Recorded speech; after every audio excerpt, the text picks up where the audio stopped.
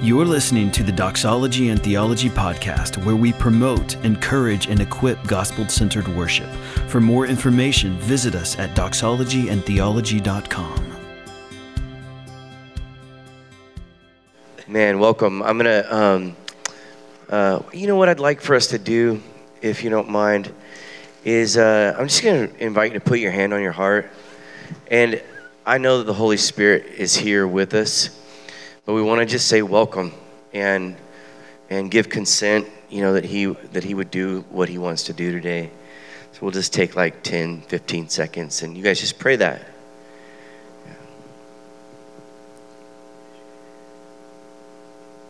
Spirit of God, you're welcome here. We know that you're here. We just invite your work and we surrender.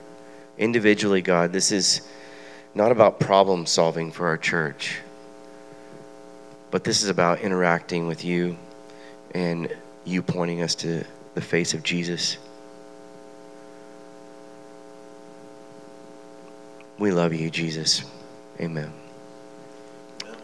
I was years ago, we were on a flight that got grounded in Chicago, and they took our stuff, you know, and everything got rained on, and they canceled our flight. We had to stay in a hotel room. We went back the next day, and we had lost a lot of money, you know, in some of the work that we had missed, and then it started to look like they were bumping our next flight, and everyone was getting on the flight but me and my friends. And I have a really long fuse. I'm a fairly calm, peaceful person, but then, you know, like many calm, peaceful people, it gets to the end of that calm and peace, and there's an explosion on the other end. And so I went up to the desk, and I was watching all the people get on the flight, and the lady said, "Just hold on, sir." And I said, "Ma'am, we pay and you get paid," and which is terrible to say to anybody. And so some more time went by, more people got on the airplane, and you know, we still weren't getting on. And I went up, and I was a little bit more intense. And she said, "Just hang on, sir." And I said, "Ma'am, we pay and you get paid." And that went on a little bit longer. I said one more time, "Ma'am, we pay and you get paid." And it was terrible.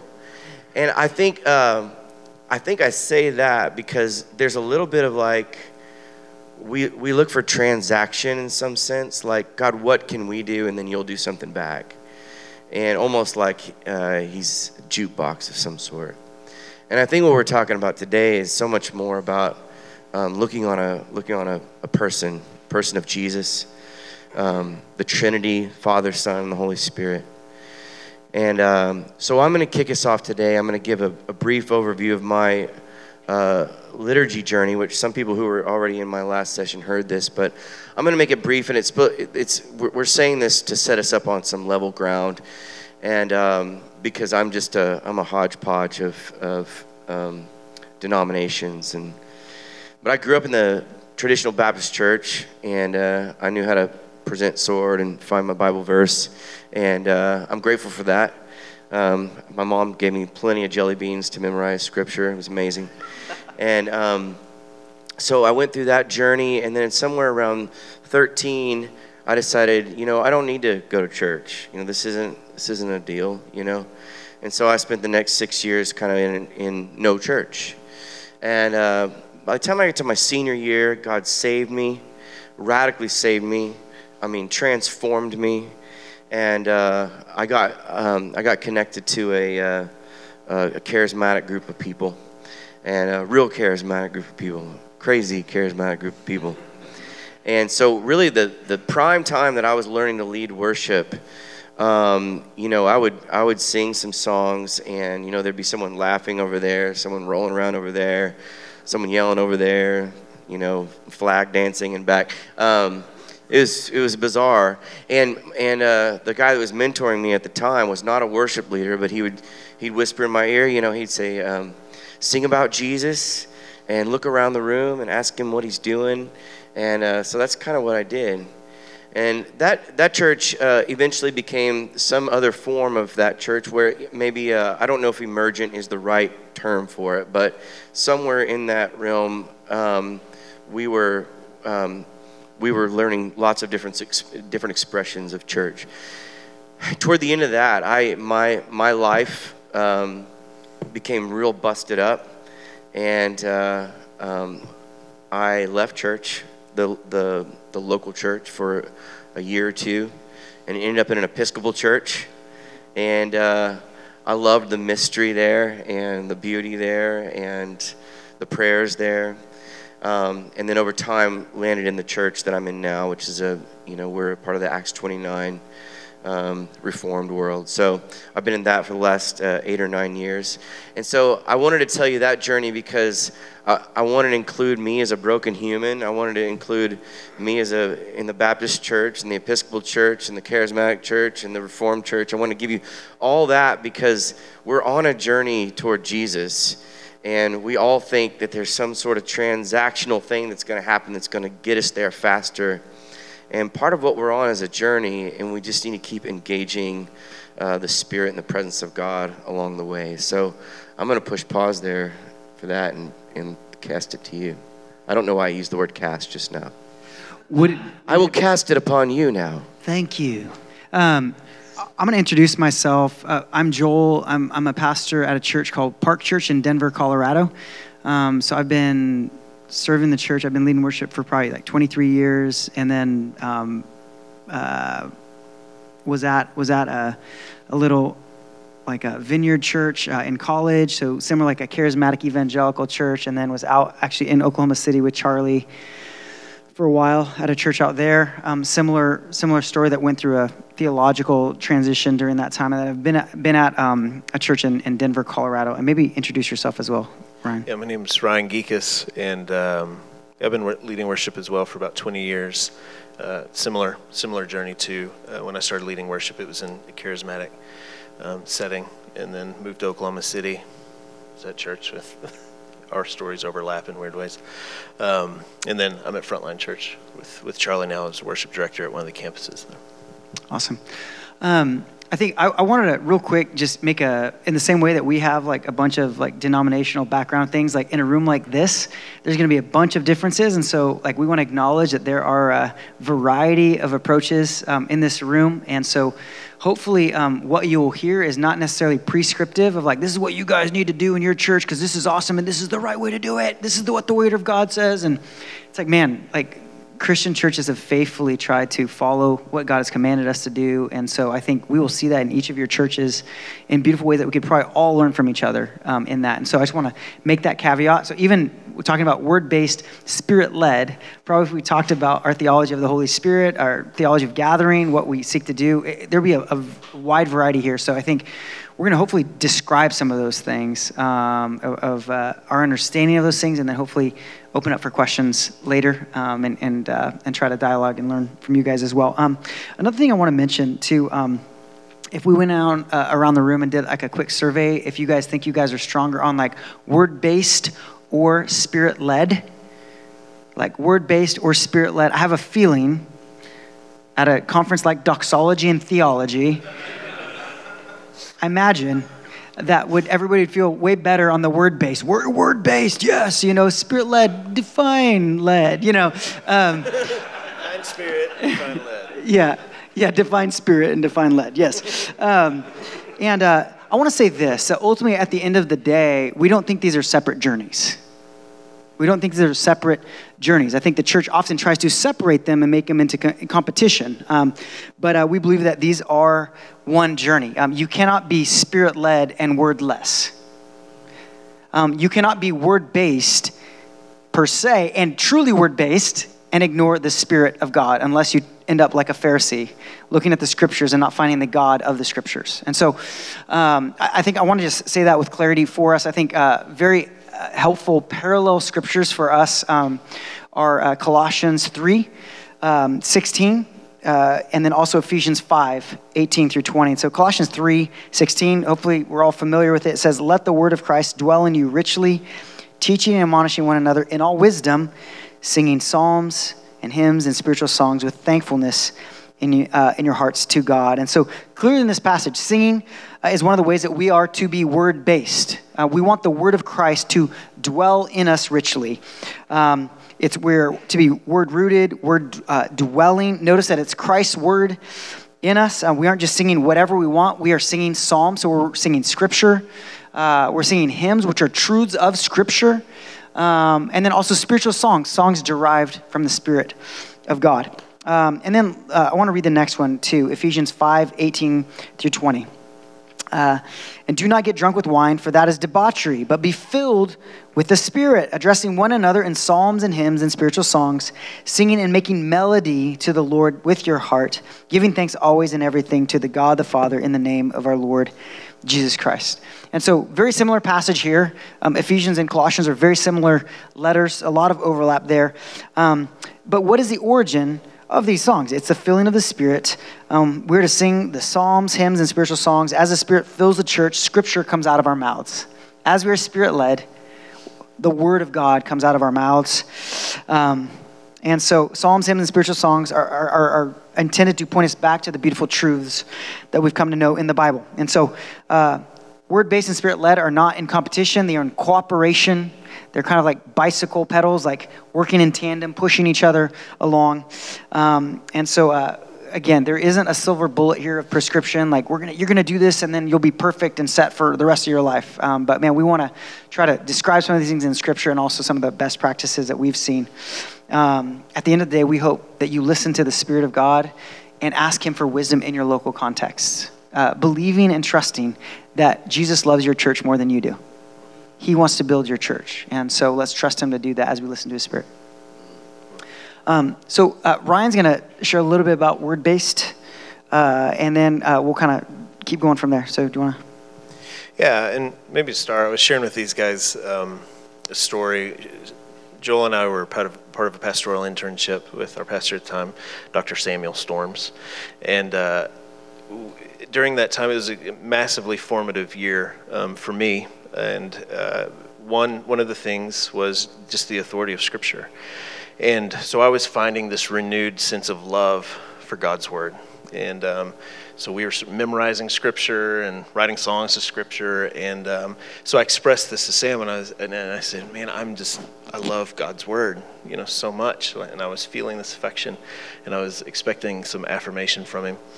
And and he looked back and he said, man, that's amazing. He's like, hopefully it leads you to love the God of this Word, And it wasn't like a rebuke, but it was this tape that's played in my head for years now as I've been in God's Word, is that I would be encountering the God of the Word.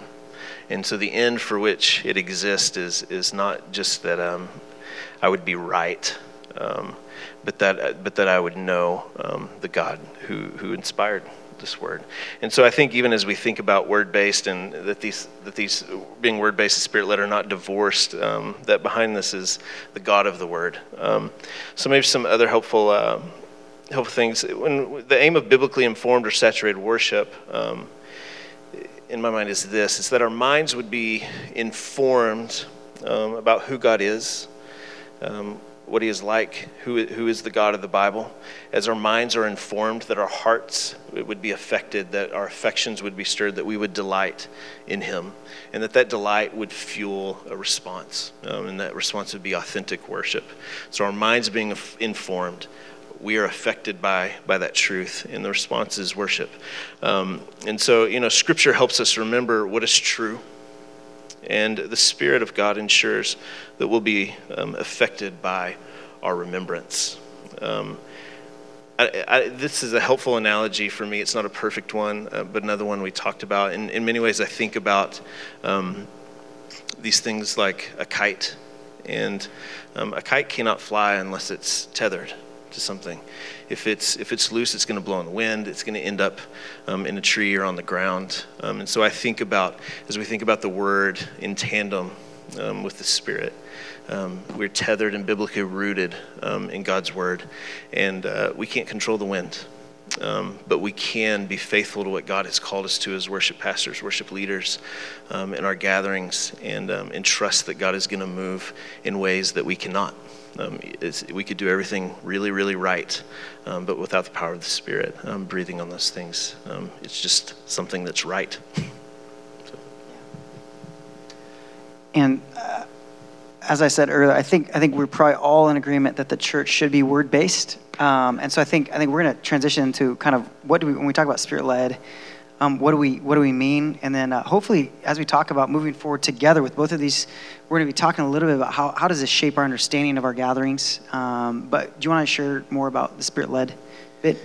Yeah. So we'd love for you guys too. We're gonna leave about 20-25 minutes for some Q&A. So we'd love for you guys to be thinking of questions, anything that lacks clarity or anything that you'd like to know, or us kick around as an idea. We wouldn't claim to know everything for sure, but we can kick around some ideas, especially in the Spirit of God. But I was thinking about Revelation 4 when we were getting ready for this, and I was thinking about, John in the Spirit, Jesus takes him up and he's looking into heaven, and he's seeing the beauty of the throne.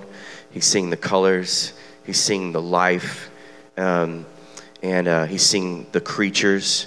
And these creatures are, they're saying, "Holy, holy, holy is the Lord God Almighty." There's so much life when John is looking on Jesus. There's no cold science in that. There's not calculation. There's just looking on and exploring and standing in wonder and awe of God. And then you watch the elders in the midst of that. There's all this stuff going on. John's looking around. Creatures are flying around saying, "Holy, holy, holy." And then the elders, there's something that overtakes them in the sense of like, we're standing in the presence and the power of a king. And they throw their crowns down. And again, I don't think it's a technical, like, it's time to throw our crowns down, guys. Let's take this off. Put that there. Be careful. They throw their crowns down, and then they throw themselves on the ground, and they're saying, "Worthy, worthy, worthy." There's something that overtakes them in the sense of it. It may be emotion, but it's not built around emotion. It's built around this: I am in the Lord's presence. I am full of expectation and awe and wonder, and what I'm seeing is blowing me away. And there's a sense that I'm joining all of heaven and earth. And so I want to respond to this. I want to be overtaken and respond to this.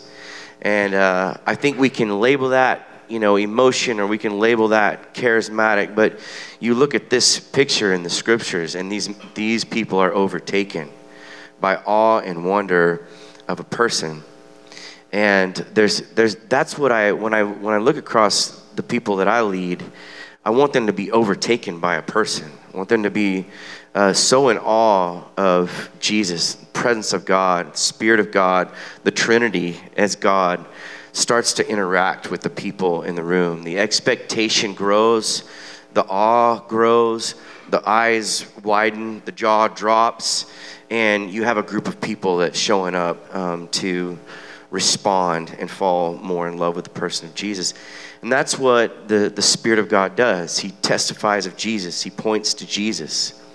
So when I say Spirit of God, Holy Spirit, I'm so glad that you're here with us. And we welcome you, and we yield to you. We give you consent. It's not so that I can feel more. It's so that I be more pointed to Jesus and more in awe and more ready to throw down crowns. And so it's my desire, for me to be like that, me to live like that, for me to show up to my gathering, my church like that, for me to be prepared to be in awe of God, for me to be prepared to interact with the Spirit of God so much so that my heart just unfolds in front of Jesus. I'm convicted of sin. I make more space to have my affections move toward Him. Because I'm already fighting with all those things all the time, all of my affections. So something about the Spirit of God and the expectation of people coming that explodes in the awe of God. And I think that's one of the beautiful points of Spirit-led service. So we can talk a little bit about this in the sense of what do you do to prepare for a Spirit-led service? And how do you stand in a Spirit-led service? How do you be, maybe I should say, in a Spirit-led service? So let's kick around some of those ideas. I think that there are some false dichotomies in this area for people as far as preparation. So I've seen everything. So if I just asked you guys, hey, if somebody said I'm a Spirit-led worship leader, what immediately comes to mind? Lack of preparation, right? Spontaneity, that's right. What else? That's pretty much it. I think that's exactly, so I would say that's like a false dichotomy, right? Of like, man, like, and then if you said, what about a word-based worship leader? Describe a word-based worship leader in their preparation. Dry. He said pride. Oh, pride? Oh, sorry. Charlie's getting old. What? What? The else? young man back there said pride. What else comes to mind when I say word, like a word-based worship leader? Scripted. Predictable. Thoughtful. Yeah.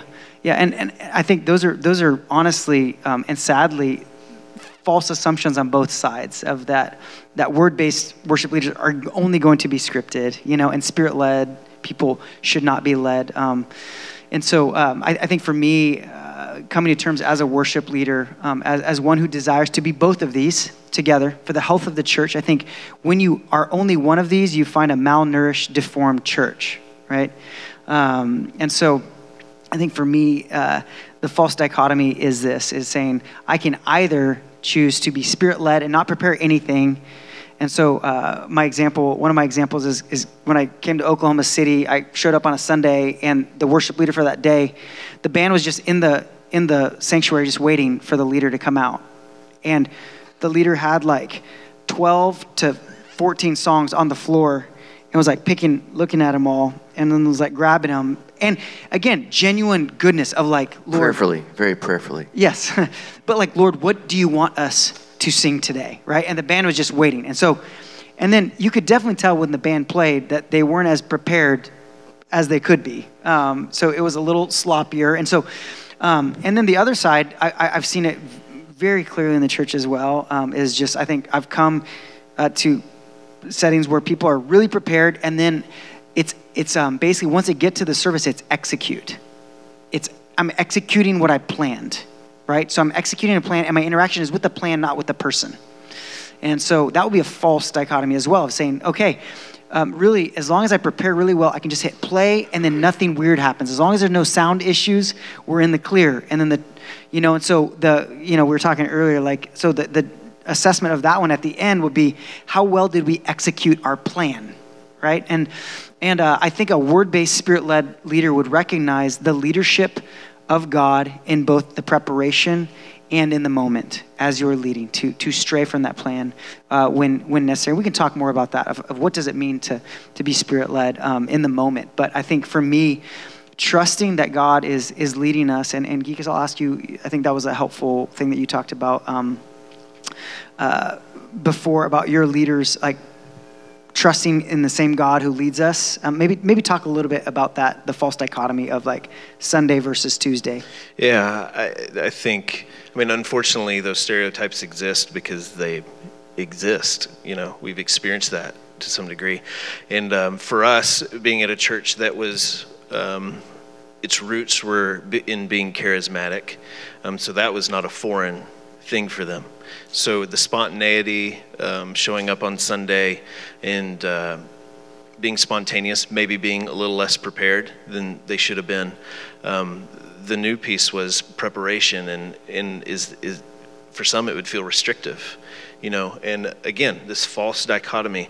The reality is the same Spirit of God is present on Tuesday when we are preparing and hopefully prayerfully preparing, writing our liturgies, choosing songs, looking at Scripture, trusting that the Spirit of God is leading us in that moment in our preparation, but also going into Sunday morning, we're the same The Spirit of God is present with us on Sunday.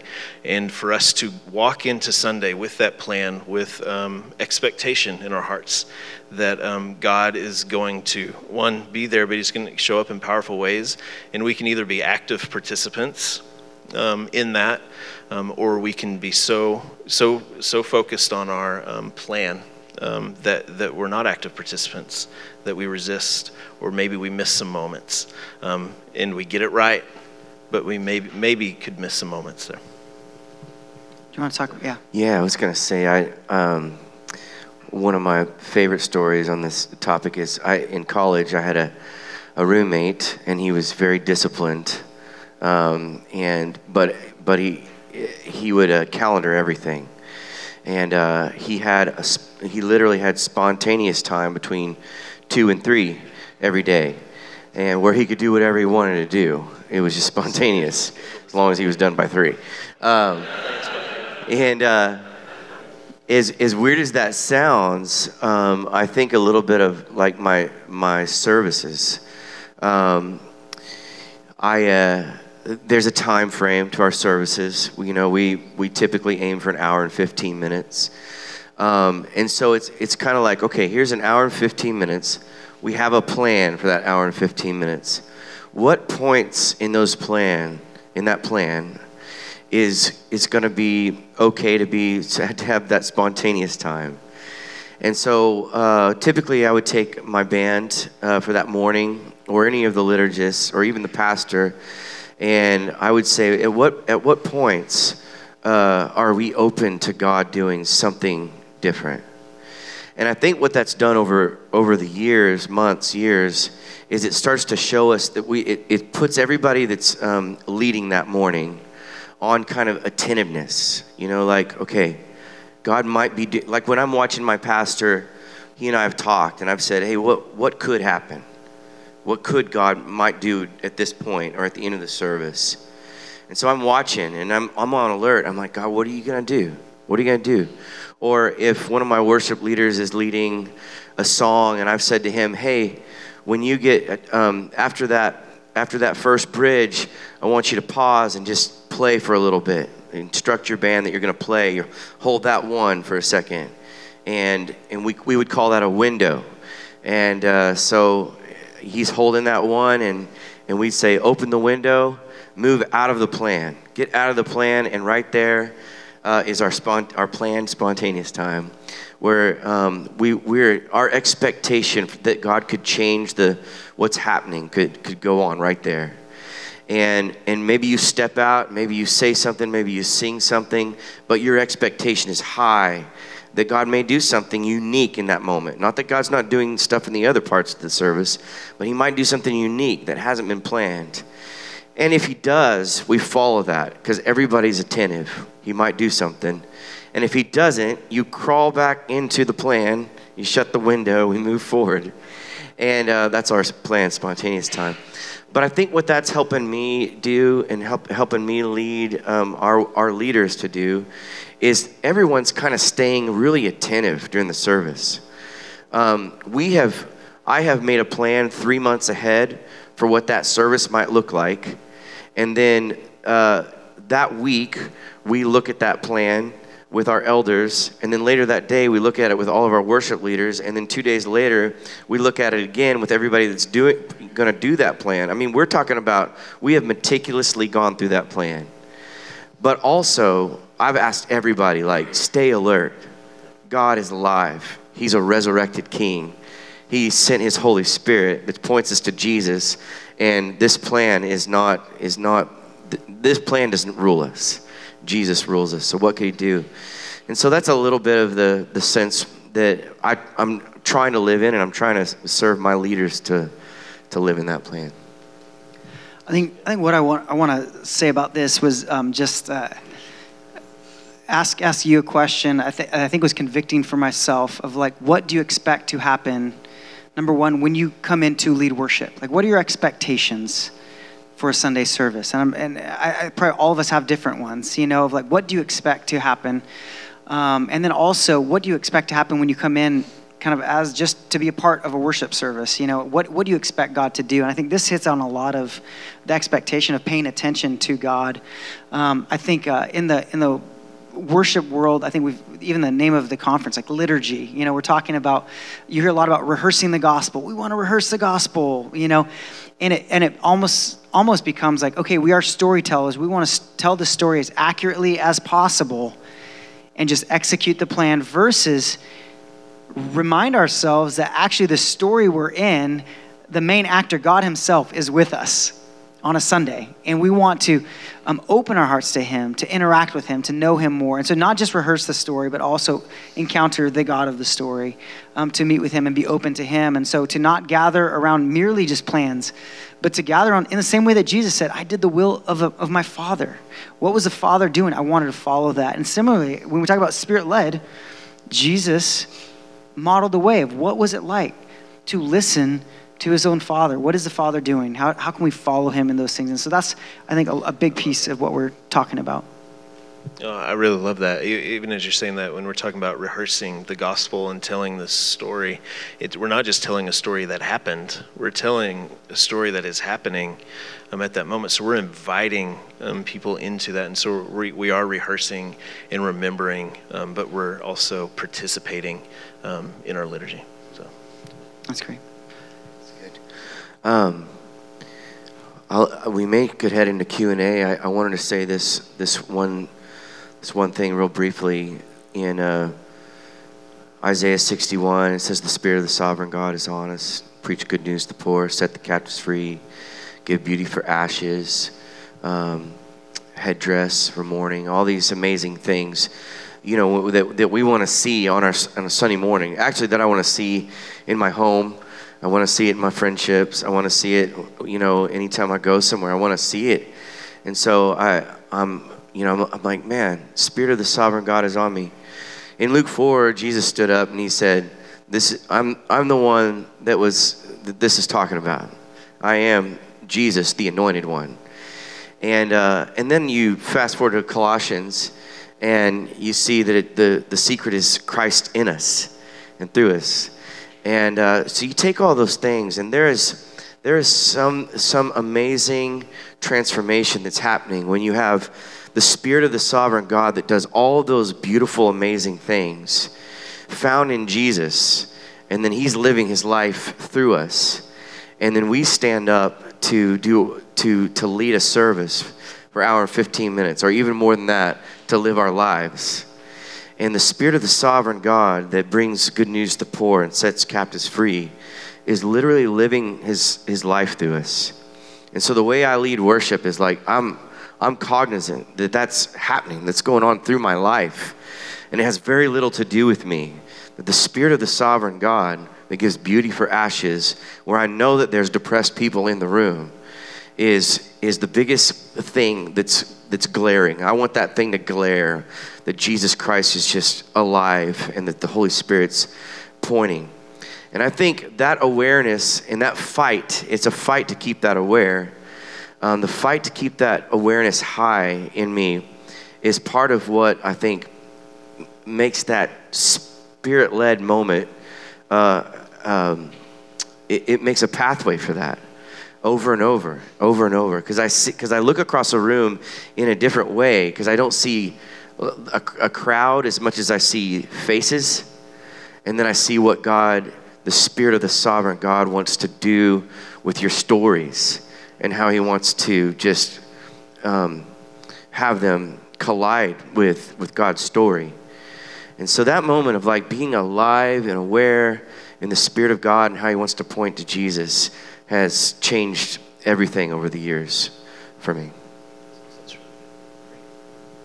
Great.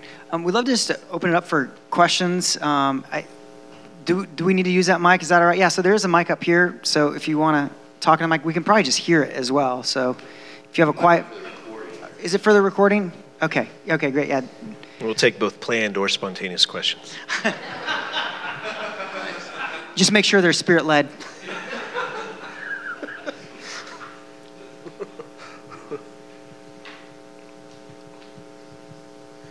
That's good. One at a time, please.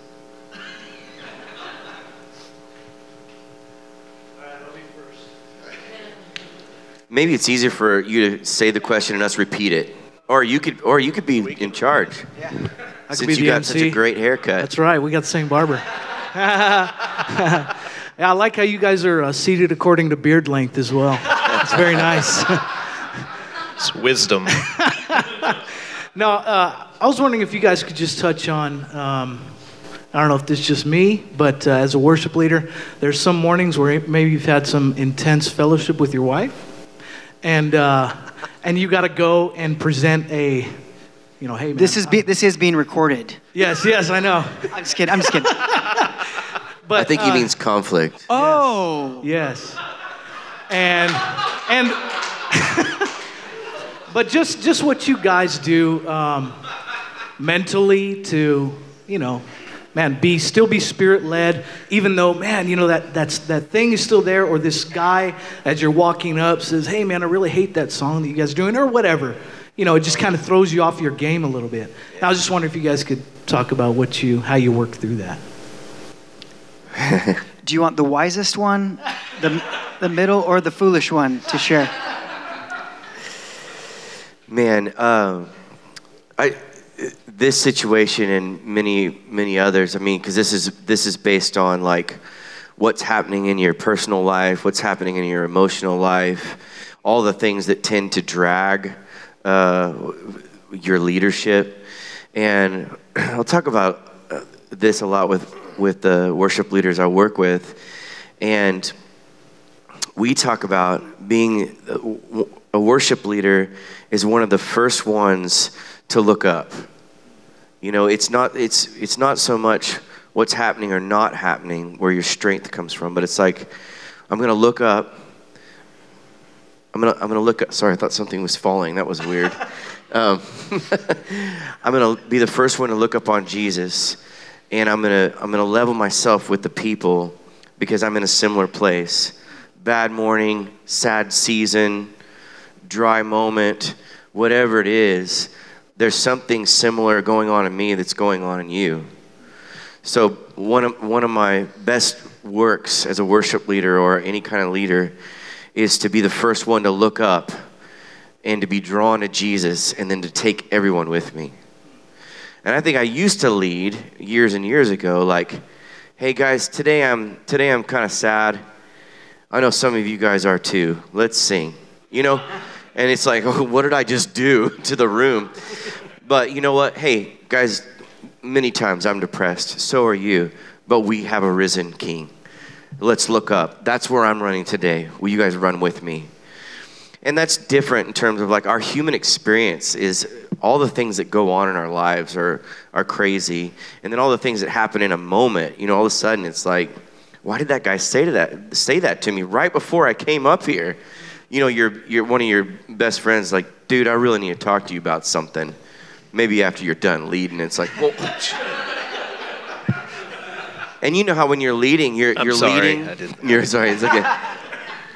You're playing chords, you're remembering lyrics, you're trying to lead, you're looking out at the guy that you haven't seen in a while, and you're like, I wonder where he's been. You've got all this, and then you're going like, my buddy's got a problem with me. So it's like, no, you know what?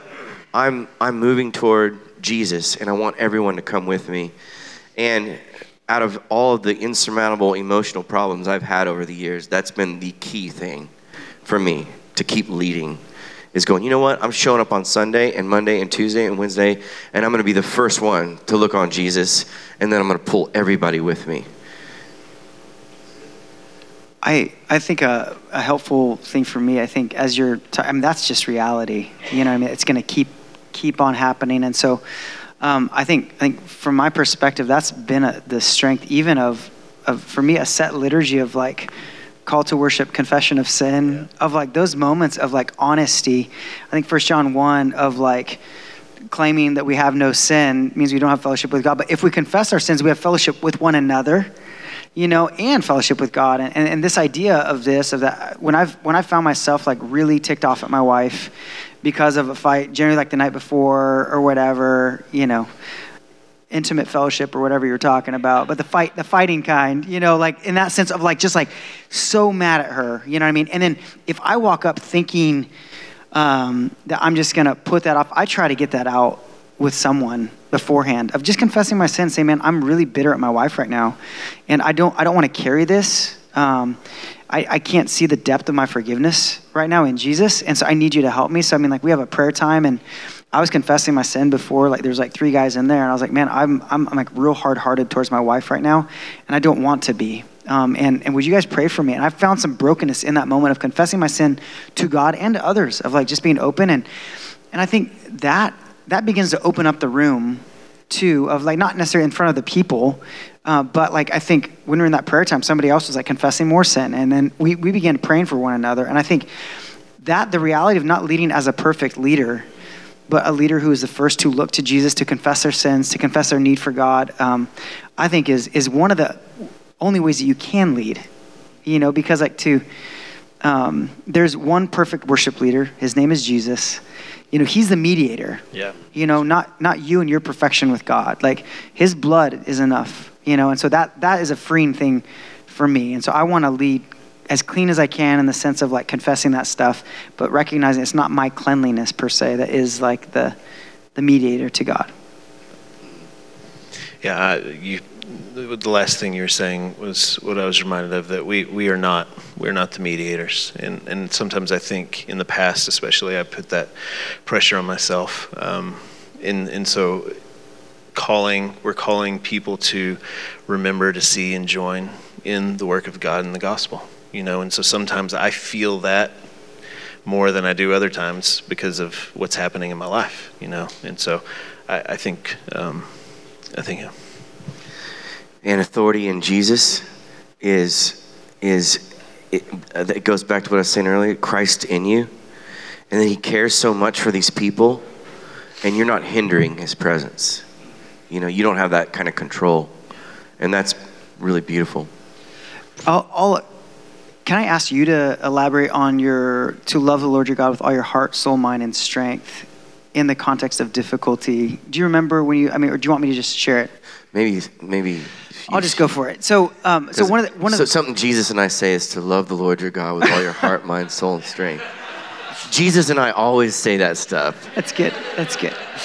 No, I think that when you want to lead the way as a worship leader, you say, man, I want to be the chief example of one who loves the Lord, my God, with all my heart, soul, mind, and strength.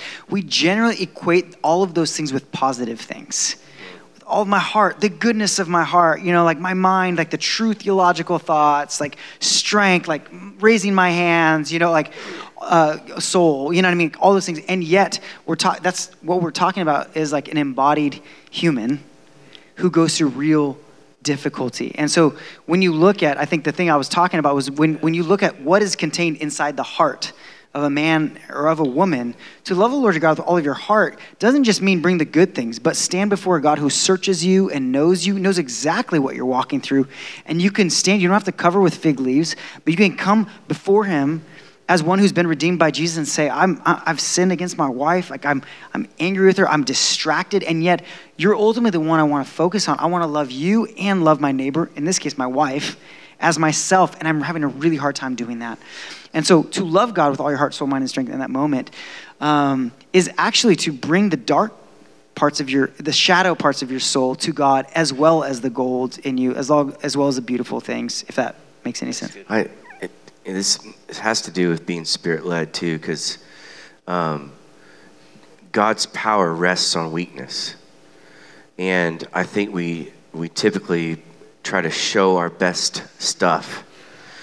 And it doesn't mean pull everybody into your weakness, but there is a boasting of the weakness in the right places where God's power comes and rests on it.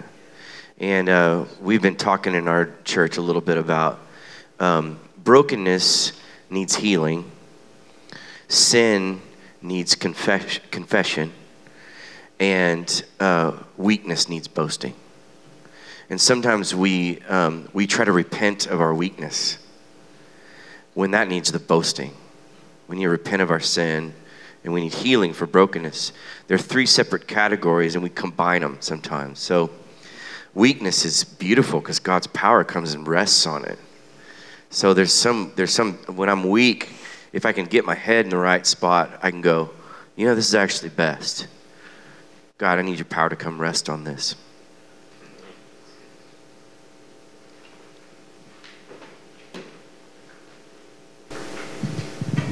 Hi, I'm Dallas. Nice to meet you guys.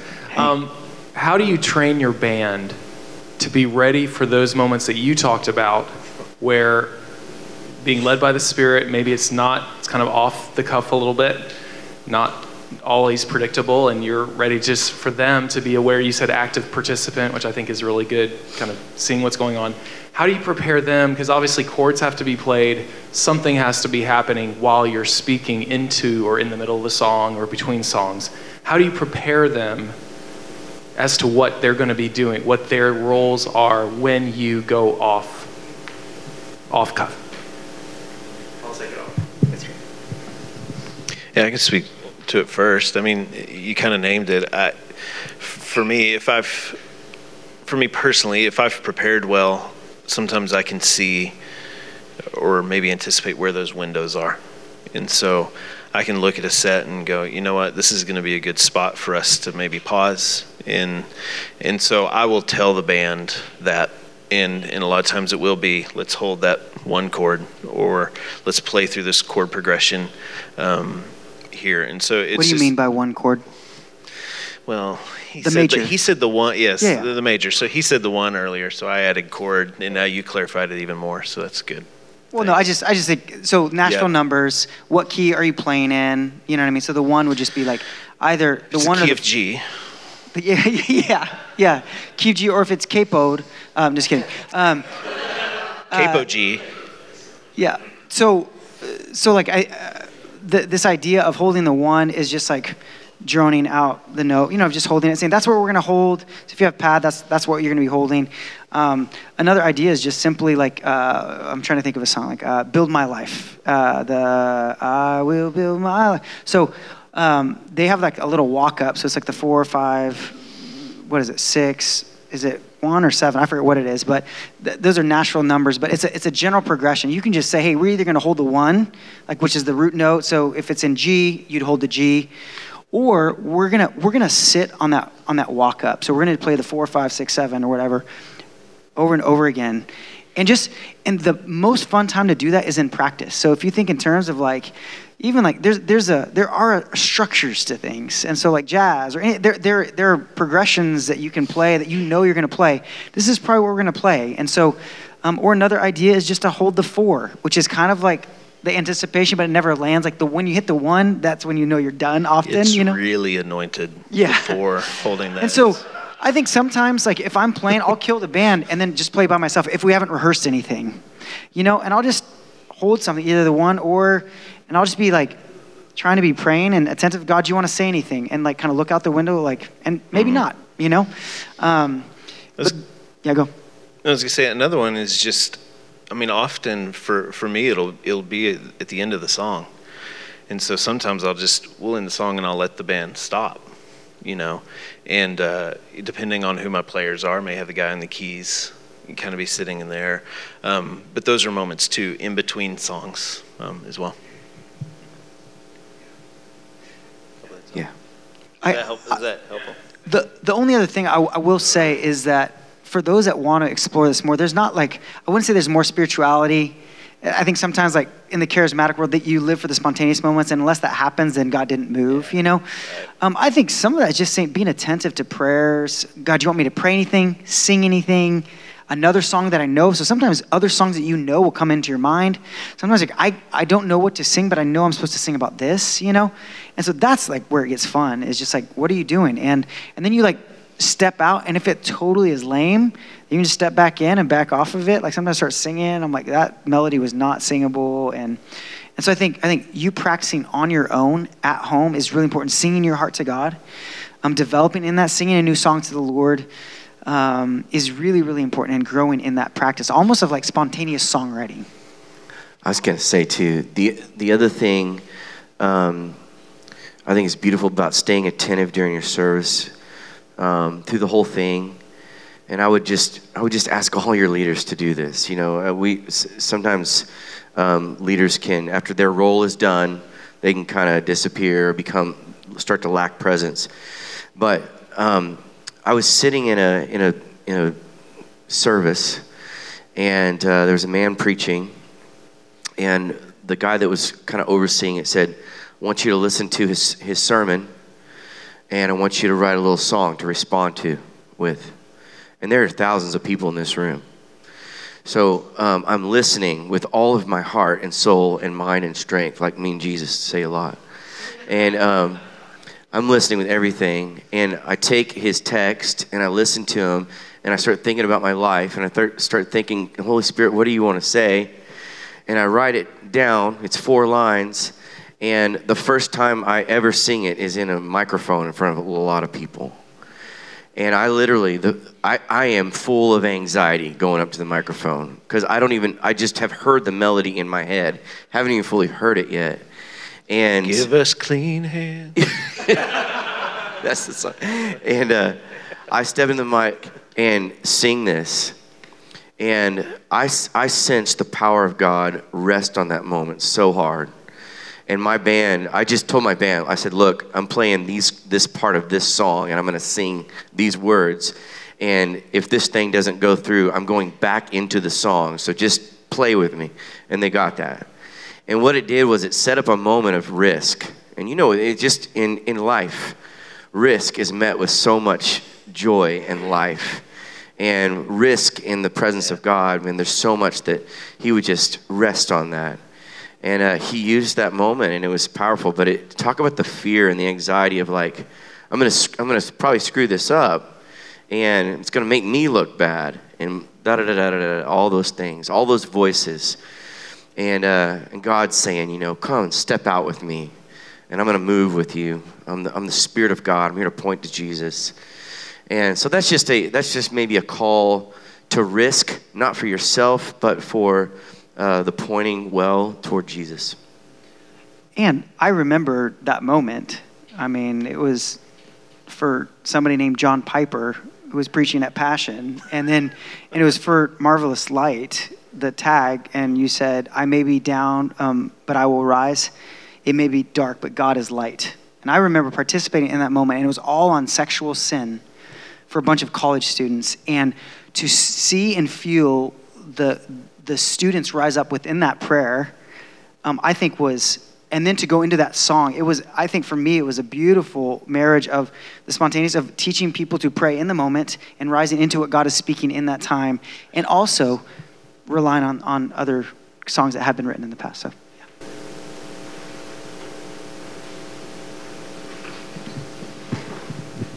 Hey guys, I'm John. Thoughts and encouragements on shepherding the congregation that may be coming from different backgrounds on what it means to be Spirit-led. Combination of loving order and hating spontaneity, and loving spontaneity and hating so much dry order. So thanks. Yes. I think to me, I lived a large part of my ministry life in spontaneity that could go on, and I was with groups of people that knew how to respond to that. And then when I started with a congregation that I had to teach that, I found guidance so helpful. So like where we might just vamp, on a progression or whatever, and you're in a charismatic group of people, and they knew to sing. They knew to sing about the attributes of God and what he'd done and all these things. And other people are sitting down. And then now it's like, okay, I can't just go to silence. I got to have a guided silence.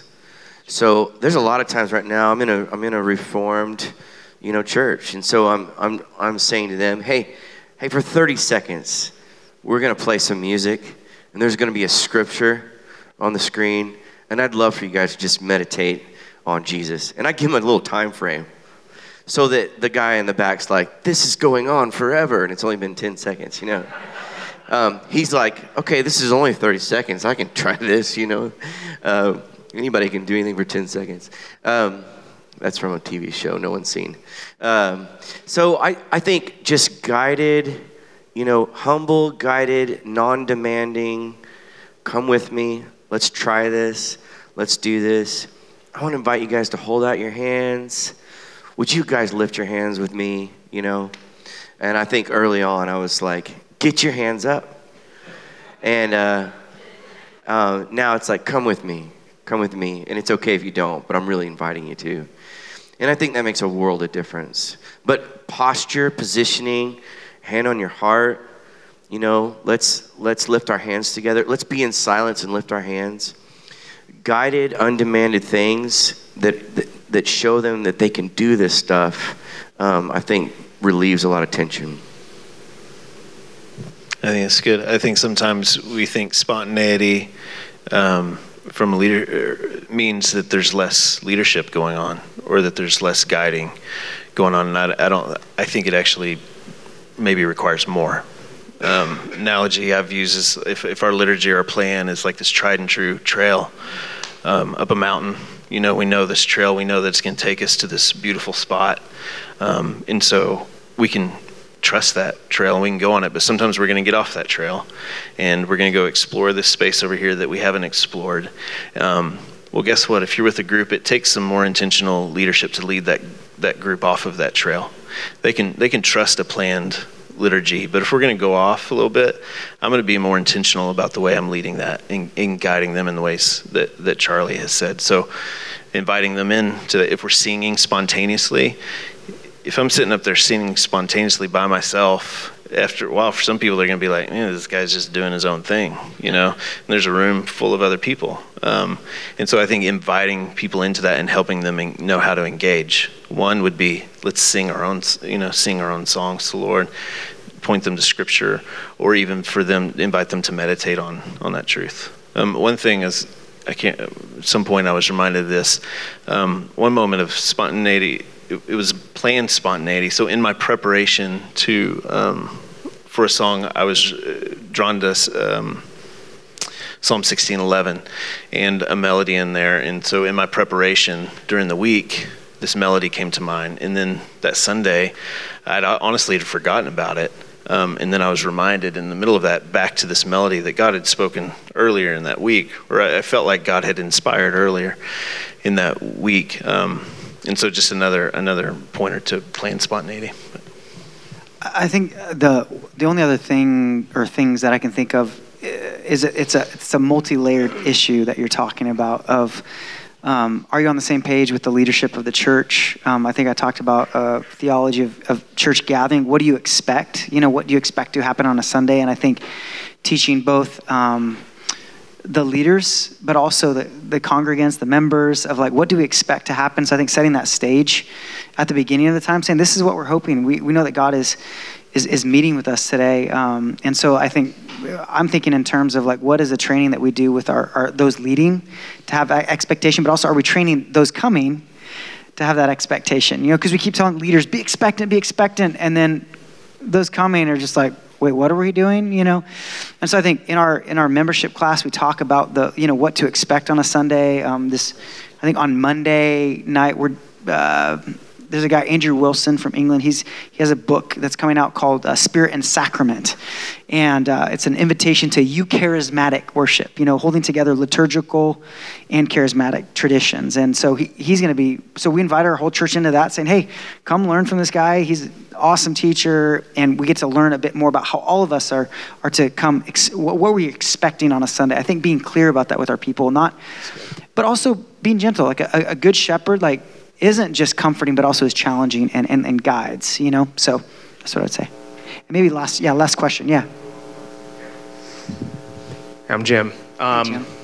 I kind of live in Romans 7 land, where I'm the thing I don't want to do is the thing I do, and so I come from a place where I always feel like I'm waging war with my flesh.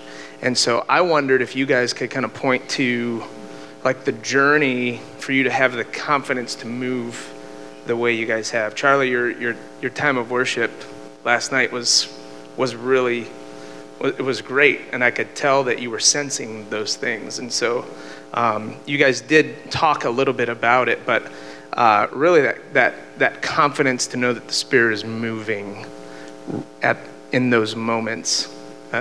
I'm hearing bits and pieces. I'm hearing those answers, but maybe just framing the question like that. Great. Can you elaborate just real quick? When you said you're waging war with your flesh, just elaborate on that just a little bit more so I make sure. I guess just knowing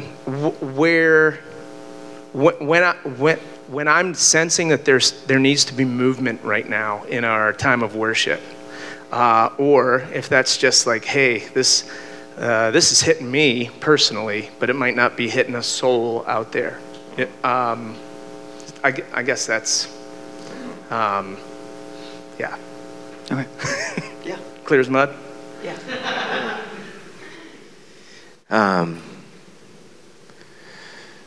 I think I'll try to shotgun back and see if something hits, but I think some of that Christ in me conversation that we had a little earlier, like the Spirit of the sovereign God, all he does, Christ in me, he's moving. There's some sense that I have the authority of Jesus in the Word of God. As a son, I'm standing here confident that God loves these people, knows their stories, and wants to move. And so there's a confidence I can stand in that. Logistically, knowing the music and the lyric where I'm out of my head helps me be free to look around the room and be present. When my head is buried in chords and a lack of memorization and all those things, I can't be in my heart, and I can't see faces, and I can't have an ear to the Spirit.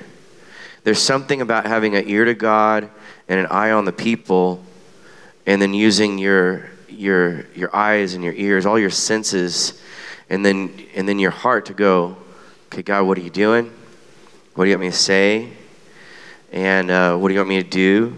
Do you want me to just stand in the authority as a son, knowing that the Scripture and God's care for these people is at work, you know? And I think those are some of the things for me that I can stand in. So it's awkward, you know, because a human being can feel so insecure. I can feel so insecure, and I'll have to remind myself my security in Jesus. And I can go through a rehearsal. We'll show up at 7, go through our songs 2 times. Man, that went great. And it'll be 5 minutes before it's time to lead, and I'll be like, remember, you have to lead. So it's different than playing the songs. And so it's like, okay, I'm gonna stand up here, I'm gonna lead. So it means I've got to look at the people, use the music, and be washed in the truth of God by the Spirit of God. And I'm gonna say this last thing, and then you guys can close this. But I think I want the spontaneous, but I think the spontaneous gets birthed out of the room being positioned in front of God. And so there's some sense that I'm taking every tool that I can, and not using it as a trick, but using it as a tool to position the room where hearts are opened up before God. And in that sense, you can feel that happen in a room. Like, okay, this is an open room, looking for God, looking toward God. And in that sense, you start to sense the Spirit of God going, okay, here's where we're moving, here's where we're going. Be quiet, stop here, say that again. I think that's really good. The only thing that's coming to mind, in some ways, I have this desire to want to demystify some of this a little bit. You know, because we know that when we gather, that God He's active. He's doing things. He's healing people. He's comforting people. He's calling the lost. He's doing all this stuff. So in some ways, we can be confident that God is doing the work, like you're saying, and for us to lean into that in even some of those spontaneous moments. I mean, that's a really safe place, and so it requires a little bit of risk. And sometimes it's like, I've got to hear the voice of the Lord, or or whatever else. But in many ways, for me, it's just leaning into those moments and knowing that God is already, He is doing things that I can't see in this room. But if I'm leaning into that in true ways, leaning in Scripture or into those moments, that's a pretty safe thing to lean into and trust that God's going to do marvelous things. The only thing that for me is coming to mind is just hopefully you're not alone in that pursuit of talking to people after. I think leading with confidence, but also humility of I think even understanding of the Holy Spirit's move in the New Testament of recognizing just that we can miss it. You know what I mean? That's okay. It's just in the sense of hey, I feel like we're supposed to do this. Same service, or I led one time, and then in the moment I was like, we really need to pray for marriages in this room. You know what I mean? And I'm like, was that God or was it not? You know what I mean? I'm like, well, it's probably biblical to pray for marriages. So you run that through that grid. You know what I mean? Is it God? Is this you praying for it right now? And so I think an attentiveness to the Spirit of God is I just slowed down and say, hey guys, I just want to slow down right now. I feel like we need to pray for marriages in this room. I don't know what you guys are going through, but I believe that God's heart. Maybe not wise to pray for a specific marriage in the room. Yeah. Just in general. Yeah. No, and that's where I just started leading that time. Now, what do we do? I think the hard thing is sometimes we get what we feel like is a revelation of something or hearing something, but then what do you do with that? You know what I mean? What is the interpretation of that revelation that you feel like you're hearing from God, or the application? And so it's a more nuanced issue that I think I'm hearing from you. But I think knowing that you're walking through it with others and just saying, hey, I tried to lead with what did you guys experience in my leadership? Was a way of being clearer with that, and also doing it humbly, not saying I heard this or I think that's where I think for me, I'm just going to take risks. And I think there's a beauty in, I think when people mess up from the stage of just being like, hey, let's start that song over again. We're family. Similarly, I think just as we try to step out and with some of these hopes and desires to hear God, I think it's a beautiful thing for us to learn together with the family of God. So, all right. Charlie, do you want to pray for everybody and then we'll head on out? Yeah, Jesus, we love you. We need you. Spirit of God, I pray that you would speak through the word of God into these people's hearts. I pray that you would draw their attention, their imagination, their affection up to you, and that they would deepen their lives with you, that they would learn to commune and know you, that they would know you off the stage so much deeper through your word, so that when they're on the stage for that brief moment, their heart's response would come out of knowing you through your word and through their communion. So deepen that. Give them life. Give them hope. Give them dreams. Give them pictures. Remind them of your truth. In Jesus' name, amen.